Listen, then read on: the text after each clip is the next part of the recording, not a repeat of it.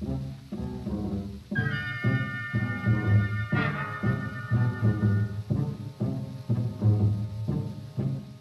morning, good afternoon, or good evening, wherever you are in the world. I'm Megan Bay-Dorman from Team Salon, welcoming you along to a special edition of our podcast featuring a world premiere from Kit de Waal. Now, Kit is the award-winning author of My Name is Leon, among others, and the editor of the pioneering collection Common People. So we were beyond excited to premiere her brilliant new memoir at a special salon at the London Library. Without Warning and Only Sometimes is out this week and has been receiving glowing reviews. The Guardian describes Kit as a remarkable and skilled writer, and the book as a richly observed portrait of a working-class childhood that finds magic in the mundane. So, without further ado, here's Damien and Kit. Enjoy! Welcome everybody to this very special salon with the fantastic Kit de Waal and Abby Morgan and all of you. Welcome! It's very nice to be back here at the London Library. We were here in December with Mohsen Zedi and Miriam Margolyes. Was anybody here for that night? The lovely Miriam, who was crunching away on onions. Welcome back to the London Library, which opened in 1841. Don't steal any of the books. You can borrow them if you remember. And members include Bram Stoker, who researched Dracula here. And there's a brilliant display of the books that he used and the books that he wrote in when he was here for that. And of course, Virginia Woolf. It's not as fancy as the library I went to as a child in Lanarkshire, obviously. No, but that library got me here, and I feel very, very, very much love for that library and for this library, and for the librarians. Are any of the librarians in here tonight, or have they all run off? They've been allowed to go home. It's that time. Anyway, so we've got two fantastic memoirs this evening. I'm really excited about them. We seem to be doing memoirs more and more at the salon, and there are more and more brilliant memoirs being published all the time, and tonight will go on our podcast as well. So if you want to share the love with other people after this evening, please do so. So my next guest, many of you will know and love. She is the award-winning and best-selling author of books, including The Trick to Time. See, I can pour drinks and talk at the same time. And My Name is Leon, which is coming out on the telly very soon, right? She also came up with the idea for and edited Common People, which is an amazing collection of essays of working class voices, which I've got a wee story in. So she's brilliant, and her memoir is too, and it's called Without Warning and Only Sometimes. And look, there's a little Kit on the front. Look how cute that is. It's her story of growing up in this household of opposites and extremes in 1960s and 70s mostly. We meet Sheila, her wee white Irish mother who's from Wexford and has a belly full of resentment and who just basically never stays still. And she becomes a devout Jehovah's Witness who believes that the world's going to end in 1975. It didn't end in 1975, but it didn't. And her dad is Arthur, who is very much the opposite. He's lanky, he's musical, he dreams of returning to St. Kitts, and he's spending his bus driver's wages building a house there, right? Or at least that's what he tells you. Anyway, Kit is caught between those worlds. The story is funny, it's beautiful. She's there as this observant little girl, seeing everything, storing up all these observations for her career that she could never dream of. Please welcome for her world premiere, Kit de Waal.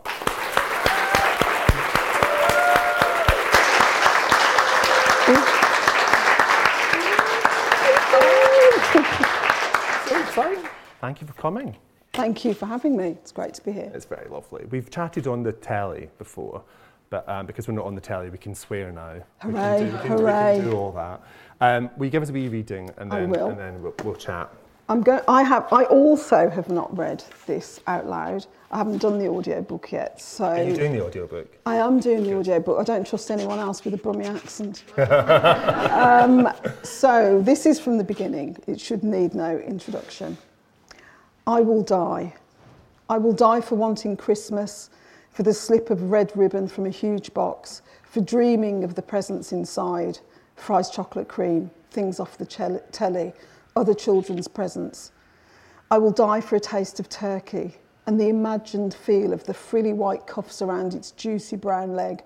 I will die for the dream of a mince pie I have never tasted, and the magic blue flame on a Christmas pudding. Just the picture of it. I will die because I want to pull a cracker, because I want to wear a hat. I didn't know about the jokes inside. I didn't know about the little gift. I will find out about them when I'm 17. I will die because I want a birthday party. I will die for my grinding embarrassment when the teacher halts the school assembly before the worship bit starts, so that me and my sister can walk out. And I will die for the shame I feel when I walk back in again, past superior girls and sniggering boys, in time for the announcement of detentions and who won the art prize and who won the English prize, my sister usually. I will die because while I sit outside assembly and they sing, "There is a green hill far away," I sing along, but only in my heart, worst of all, in my heart. I will die when the earthquakes start. I will be walking to school and the pavement will rumble and hiccup and a crack will start under my feet, small at first, and nobody else will realise what's happening, but I will know that the end has come.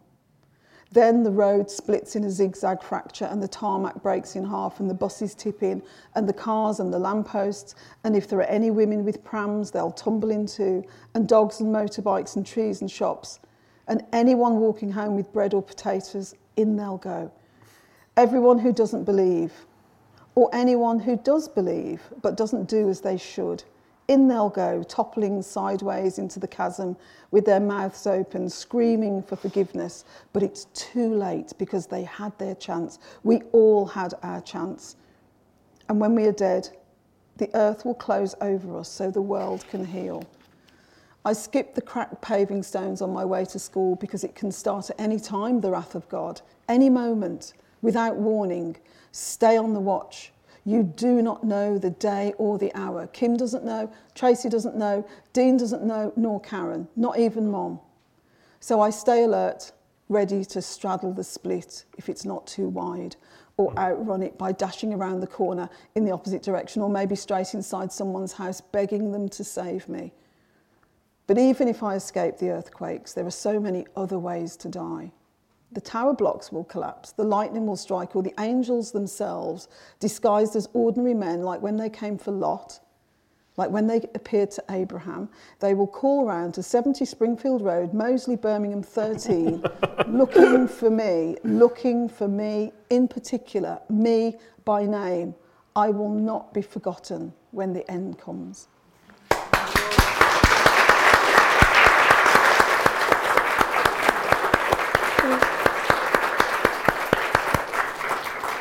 It's such a dramatic beginning to the book. It is. And did you really wander through your girlhood thinking it's all going to end? All the time. I mean, not my girlhood, even though I would say on a lie detector that I stopped believing anything to do with Jehovah's Witnesses doctrine when I was at least 16, 17. I really didn't think stop believing until I was 40. Really? I can remember when I was married to my husband, first got married, and he said, we need to make a short-term plan and a long-term plan. I thought he meant next week and Christmas. Because why would you go into the future? Because it might not happen. I've never made a long-term plan, even now, never. Really? No. You're so conditioned to thinking... I'm conditioned to think, it's here, it's ready, I can say... in every single way that I sort of intellectually know, there is a long-term future for the world if we don't fuck up. But inside, I can die at any moment. And I still think that. You weren't born that way. No. And your mother was not a Jehovah's Witness to start. I mean, she's an Irish Catholic. But she meets a woman called Stella. Yes. Tell us about Stella and her conversion. So we lived in Moseley, which is quite a middle-class area of Birmingham, but we lived in a terraced house, 7 of us, a tiny little house, and, you know, it was a slum, there's no other way of saying it. And one day, this very posh English woman came. We never had English visitors, we had every other description, but not English. And she rang the bell, and we were so used to being looked down on And Auntie Stella didn't look down on us. And she told my mum about paradise and that paradise is coming. We get the chance to stroke the lions and we will live in a house with a picket fence. And we were like, wow. And she painted this fantastic picture to my very oppressed mother, who bought into it wholesale.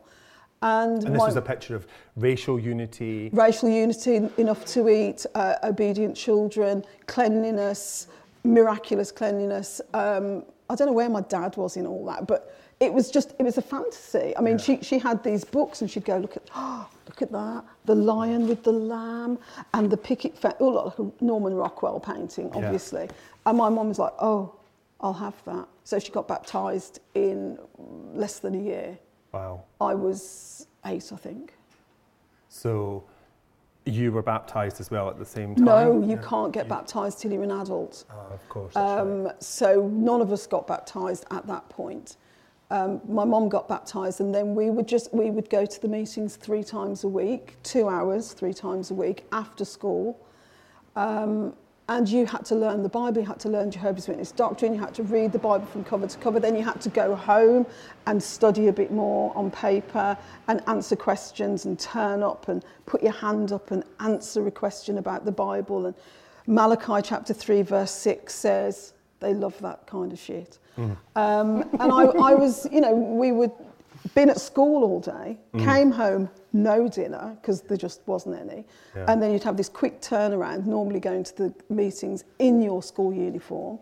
And for 2.5 hours of that, you'd get home at 9:45, starving, freezing. Yeah. But my mum's like, no, we've got to do this. So we did it.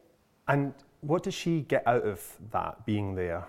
Paradise. The prospect of paradise, it was always over there. Yeah. It was, the rewards weren't now. Yeah. It should be difficult. It had to be difficult. Right. If it wasn't difficult, you weren't doing it right. What do they say? The camel of, the eye of a needle, the straight road, the wide road, and you'd have all these analogies why your life is basically shit. But the reward is coming, and it was always over there. So she would just buy into it. And what was your dad doing at this time? Did he buy into it? He was just overjoyed that we didn't have Christmas and birthdays, so he didn't have to spend any money on us. So he was just like, it's bollocks, but he'd never say that. He was just like, he called my mother the crazy woman. Yeah. So he just thought this was part of her craziness. And his 5 children were very well behaved because we were Jehovah's Witnesses. Yeah. We were very respectful, that's taught in the Bible. So in many ways, he was just like, this is great. They'll have no presents. They have they're not giving me any cheek. It's great. I can save up all my money for my paradise in the West Indies. Was his plan to take you all there with him? Was that a plan that was discussed at home? No, he was just going to return home on his own. He used to say all the time to us, he used to say to my mother particularly, when I came here, my plan was to go home, and I'm going. And he used to say to us sometimes, as we got older and cheeky, he'd say, you can come if you want to. Yeah. We weren't invited. No, not at all. He was going. And you could go and you were like, fuck that shit. I mean, no way would I go to the West Indies. Right. And I've never been. He put me off it so completely. I have never been. How did he put you off it? Oh, you wouldn't get away with that in the West Indies. The West Indies is really beautiful, but you wouldn't be able to do this. And we were really poor. He used to tell us all the stories about him being poor. So as far as we were concerned, it was a third world country. Yeah. And so we didn't want to go. Yeah. And also he'd be there. Yeah. So why would you want to go?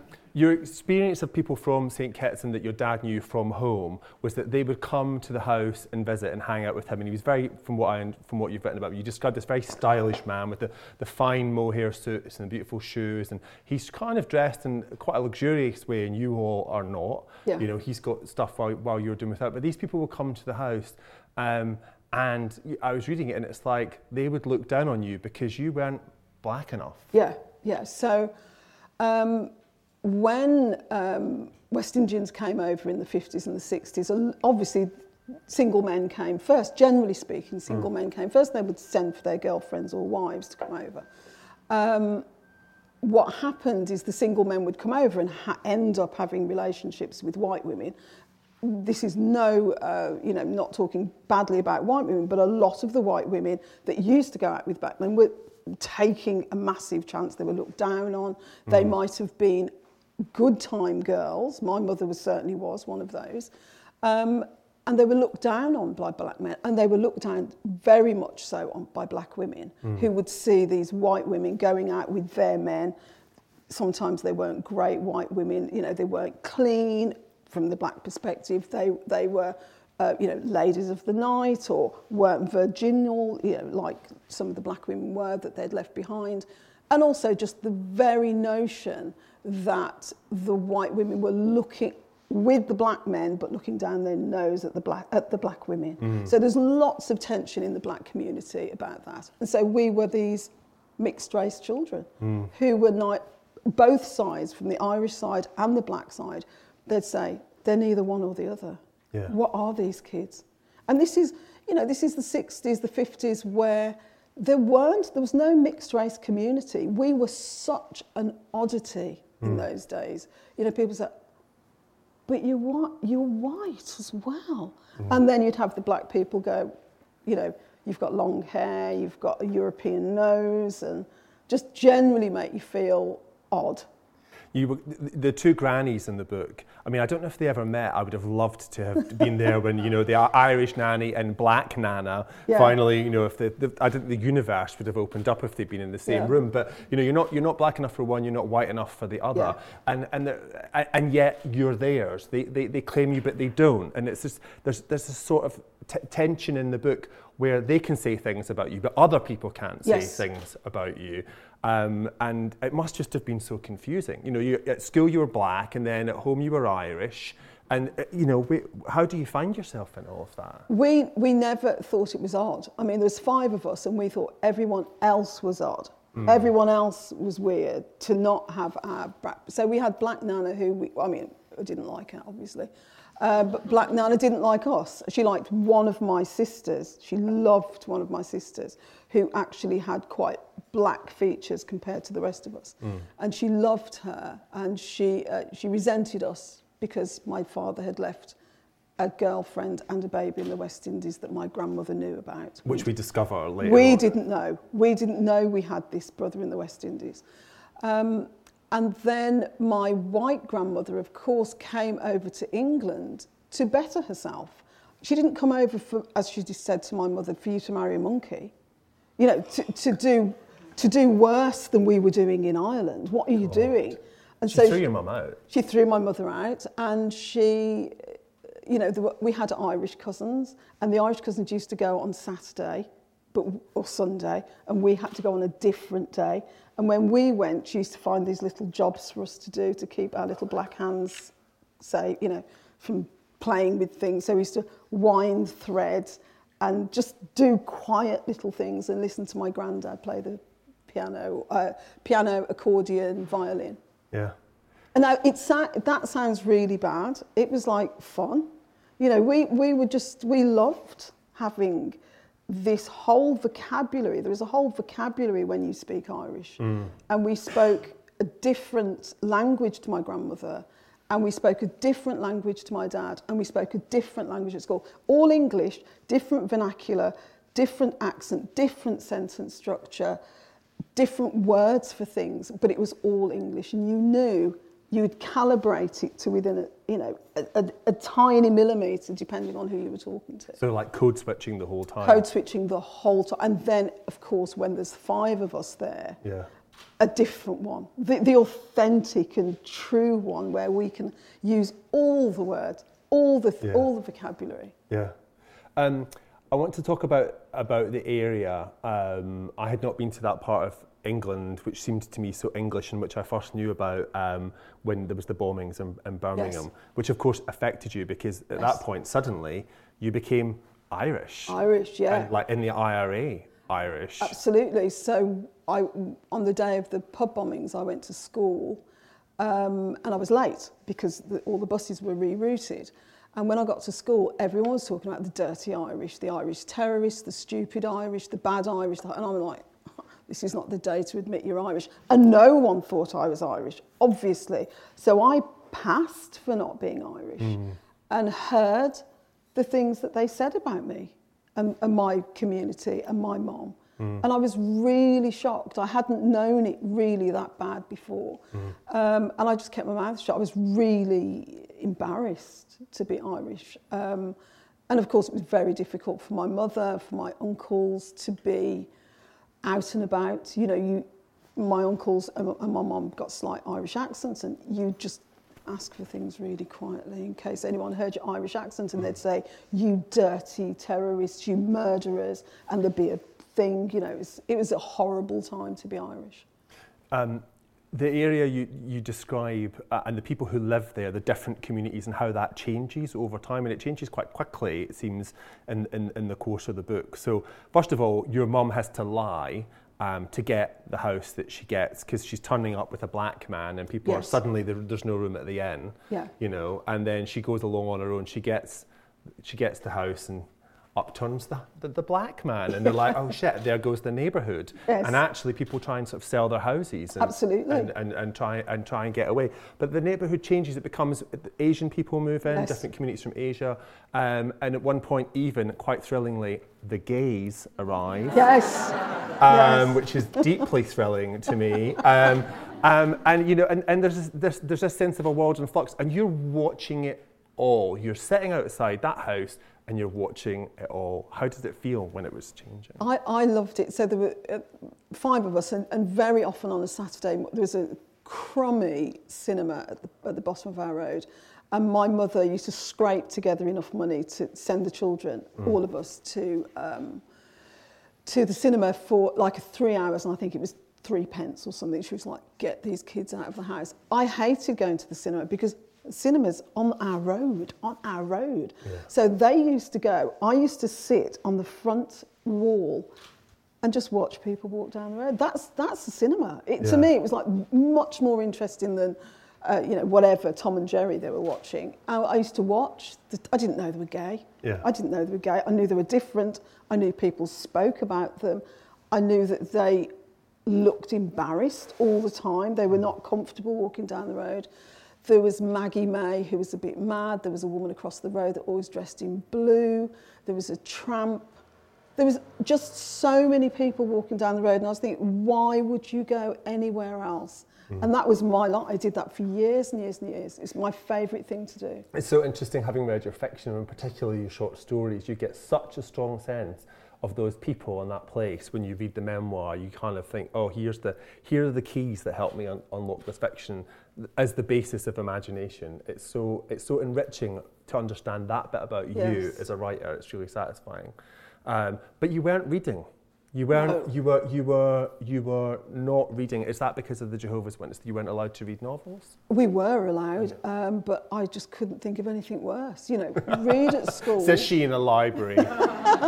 read at apocalypse. Read at school. You know, really slowly round the class. You know, 3 pages for Malcolm Bumford, 3 pages for Tony Queen, and and I was just like, oh my God, can we read the fucking book? So I would be like, I'm not reading it. So I would just like read the 3 pages. So I just disconnected from school completely.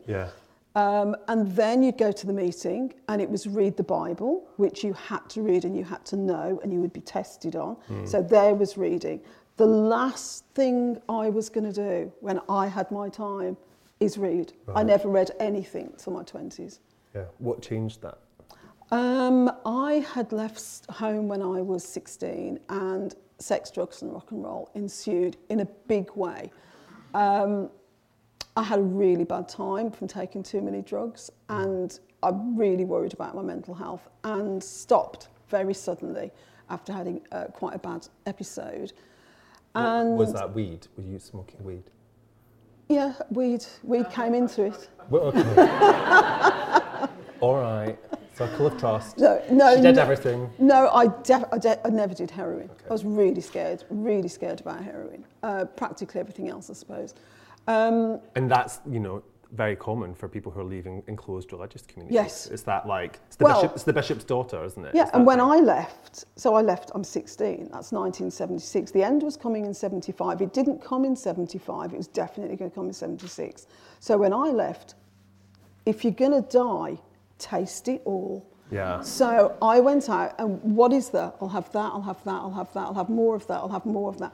And all the time, I'm getting a bit older, and like I'm 19 now, and end hasn't come, keep up the drugs and sex, drugs and rock and roll. And I'm literally knackered, Wow.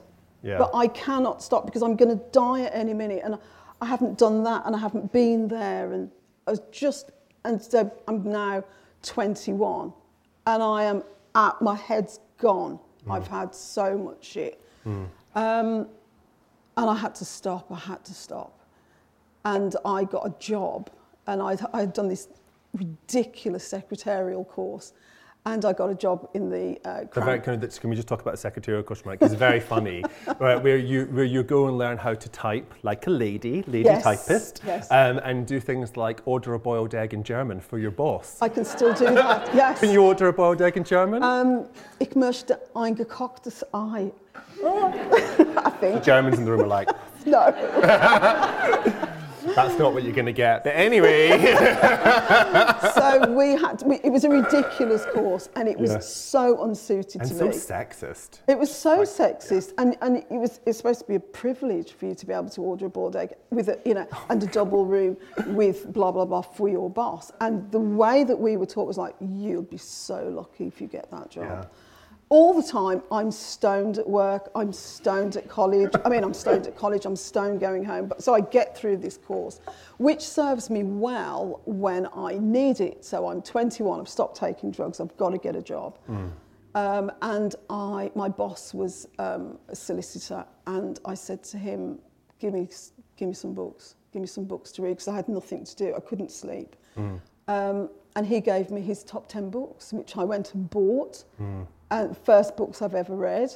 And he had spent most of his life in the army, so his choices are The Siege of Krishnapur, The Riddle of the Sands, The Red Badge of Courage, War and Peace. Definitely going to get you to sleep. Yeah, and I loved them though. I absolutely loved them. So I just went back, another 10, another 10, another 10. So I started reading, and that became my love. It became my drug, I suppose.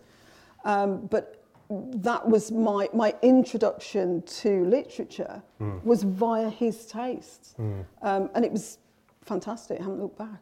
Were there books in the house? There was the Bible and some Jehovah's Witness doctrine books and the News of the World. Yeah. Fiction. Yeah. A lot of fiction. A lot of fiction. Yeah. I remember my granny reading the News of the World, absolutely disgusted, devouring it every single Sunday, every single week. But have you read this? It's disgusting. They're all going to hell. And she'd be like, and I'd be like, ooh. And then, whenever they used the word flamboyant, you knew they were talking about a gay, and you were excited. That was so exciting. But at that moment, you weren't reading, you weren't writing, and yet here you are. How do you make the transition from reader to writer to thinking, actually, I can speak when you're told, most of your childhood, shut up, don't talk, be quiet. I never wanted to be a writer at all. I read hundreds, maybe thousands of books from 21 to 41. When I adopted a little boy who was very ill, very, very ill, and I had to give up work for the first time since my 20s. And I thought, I'll write a book, how hard can it be? And so I thought, you wrote a book which needed no editing because you were so good, and you gave it to Penguin. They're the only people I'd ever heard of. Yeah. So you gave the book to Penguin. They put a wrapper on it. In about 6 weeks' time, it's in Waterstones, obviously.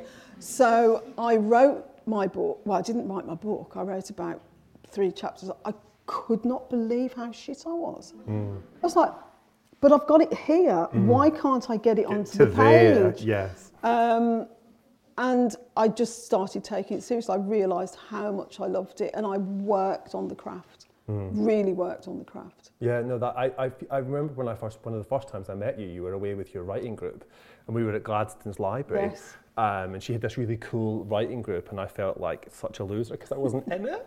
And they were doing exercises every morning and going on walks and talking about their characters, and I was like, can I come and hang out? And I was so impressed by the way that you worked at the craft, and you realised that it was that, and also really importantly acknowledged what was shit. Yes. And not enough writers do that. And it was really, really good for me to do that, because I had, I was schooled in the classics, and when you read about the lives of Dickens and Tolstoy or Flaubert, they didn't do an MA in creative writing. When did they learn their craft? You are led to believe that they sit down one day and they write their masterpiece. Yeah. So I thought that was going to happen to me, and of course they did learn their craft. They learnt it through many, many hours, through talking to their contemporaries. Yeah. But you don't know that, obviously. You just think you sit down and you write a book and that's it. But also, there's so much in here about class and access, and when you came up with the idea for Common People, it was from a place of frustration about the lack of diversity of working class stories, and we were both sitting here working class people, and it's like, where are the voices? Where are the people who say, your life, your experience is valuable beyond whippets, and flat caps and tragedy, and in actual fact that is changing, but it Common People was one of the things that changed that. At the time that you were coming up with it, did you realise it was going to have such a big impact and that so many people were going to be so annoyed? No, I really didn't. What I do remember is when I first got published with My Name is Leon, I was interviewed by a political journalist who doesn't normally do literature. And I said to her, where are all the working class writers? And I didn't think she'd put it as the title of the whole piece. But I really meant genuinely, where are they? Put me in touch with them. Yeah. And there aren't. Yeah. And that is to do with access, and it's to do with belief. It's to do with the stories we tell as working class people, our children. Certainly my parents would never, ever have thought about their children being a writer. You left school, you got a job, you contributed to the house, and you would not be learning to write ever. That's something that was just rubbish that you did in your spare time. But also there's something as well about the stories that even your parents would want you to tell or not tell, which is that, you write a lot about being hungry, and that would have been really shameful. You weren't allowed to do it, and it's one of the few memoirs that I've read, and I remember that feeling as a child of growing up and being hungry. And George Eustace saying yesterday, you go to buy the value range in the supermarket, and I just wanted to fucking headbutt him. I was so angry about it. I was thinking, what, you think it hasn't occurred to people to eat? To people who are hungry, to people who are poor. And but reading the memoir, you write about that, and it's not in a kind of poor me way. It's very often in passing. It's very often about school. You're hungry, you can't pay attention, you've drifted off, or you're sitting at the back of Jehovah's Witnesses, and you're thinking about food all the time. And I wouldn't have written this memoir if my mother was alive. She would be absolutely devastated. I mean, she didn't feed us, don't get me wrong, and my father didn't feed us, but somehow you wouldn't let anyone know that we were hungry, and we spent all of our time. I can remember, the Beano, we used to get second-hand Beanos from a wealthy neighbour, and so often the Beano, one of the Dennis the Menace or something, he'd have an apple.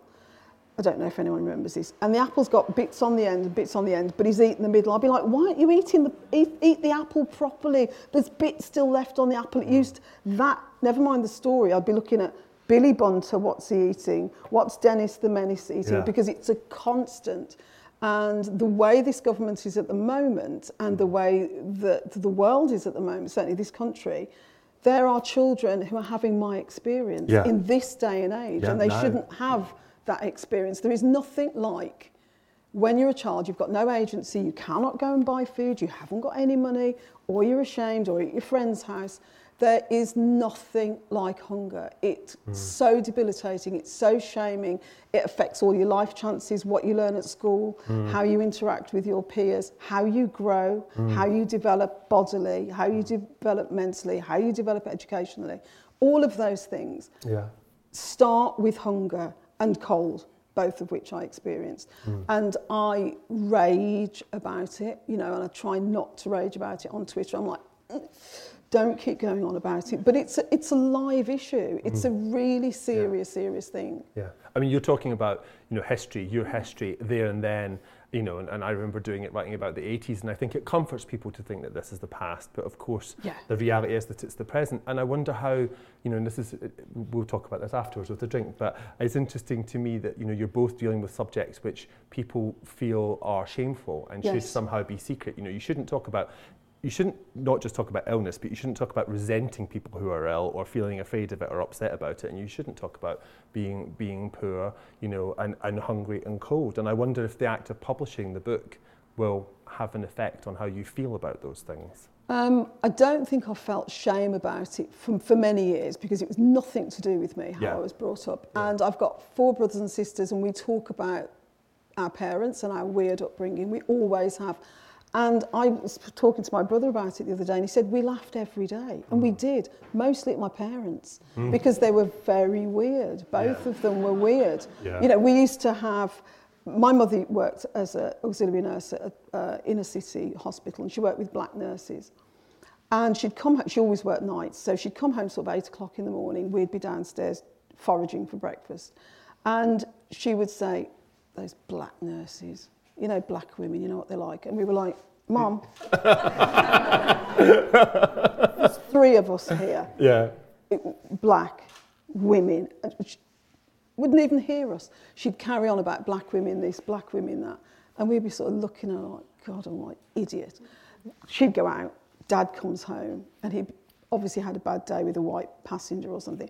White people, this, never trust a white man. And we were like... and they never, ever thought that was strange. They were taught to the side of us that was them. Yeah. And not even think about the other half. And we would be nudging each other, like kicking each other, here he goes. And we go, what are white people like, Dad? Tell us about white people. Oh, and he would he'd hang himself. Yeah. We'd go, oh, right, all white people, yeah, okay, right. And then Mum, we'd do the same with Mum. Black women, they're terrible, aren't they, Mum? And she'd go, they are. And she never even saw us at all. No. And we would just wind her up, and we would laugh at them. Very rarely laugh with them, but we laughed at them a lot. Is your dad still alive? No. They're both gone now. Yeah. So you feel able to kind of publish this? Completely. And it sounds like I don't resent them. I feel a lot of affection. I've dedicated the book to my parents. Yeah.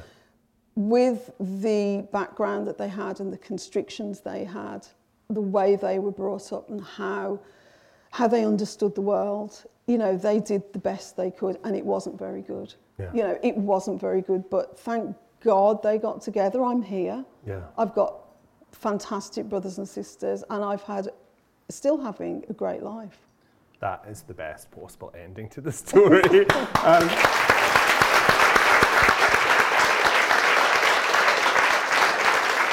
Questions for Kit?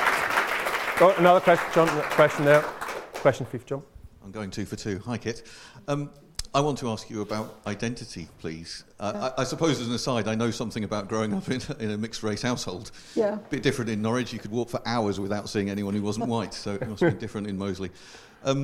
It strikes me that the Jehovah's Witnesses try and impose an identity on you. Yes.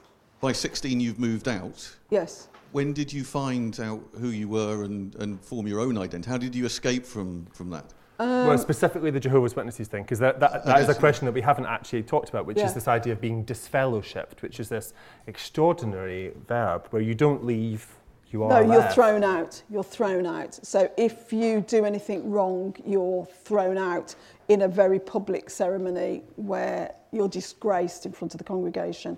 And then no Jehovah's Witness can ever speak to you again. But it's not that they don't speak to you like, oh, I'm not going to speak to you. You have to catch their eye and then look away. I am seeing you. I am choosing not to speak to you. Not, I can't see you like we all do when we see someone we don't like. It's like, you? No. Oh my God. So you're disgraced. I've managed to escape that. I don't know I why think this might change that. I think, that's coming down the line. It's not like you wanted to go back anyway, is it? No. But you've not been disfellowshipped? No, but everyone else in my family has. All right. I've managed to escape. I don't know how I've managed to escape. You'd have to go there to be disfellowshipped, no? Oh no, you can be disfellowshipped in your absence. Oh right. But normally it is in your presence. But if they can't find you, they will disfellowship you. That will happen to me when this comes out. Yes, definitely. Really? It's a badge of honour. Yeah. Yes. Yeah. Does that answer your question? She can't wait. No, because we focused on Jehovah's Witnesses. Okay. Yeah, that was an aside. When did you find you? Yep. Before 16? Don't know about last week, I think. All the time, I think I change. I'm very happy with the way I am now, but I change all the time. As I learn new things about the world and my response to the things that are going on in the world, I learn more about myself. And I don't ever want to stop doing that. I'm very immature in that I never think I've got the answer or that I'm settled or this is me and I know what I'm doing. So I'm really open to change. I like to change and change my identity.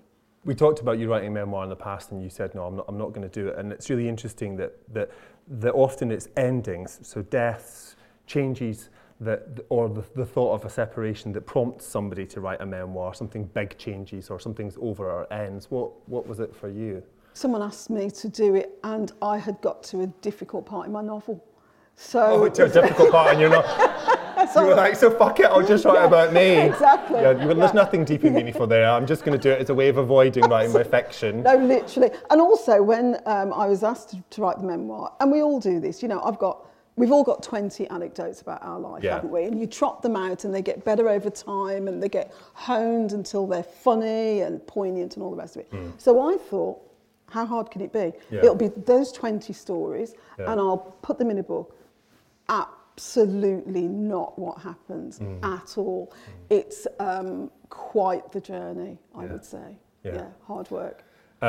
It's not hard to read. I absolutely loved the book. It's a joy, and I can't wait for everybody else out there to get their hands on it as well. It's out in August, right? Yes. So get it from your lovely local independent bookshop or from our shop online, because we have one.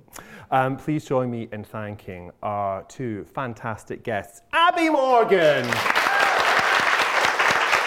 and Kit de Vall. Thank you for being here. Thank you so much for coming out. Good night.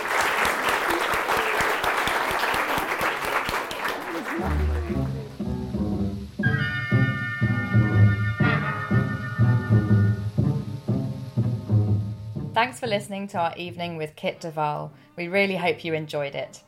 If you'd like to pick up a copy of Without Warning and Only Sometimes, it's available now from your local indie, of course, or you can support our podcast by buying a copy through the Literary Salon Bookshop on uk.bookshop.org.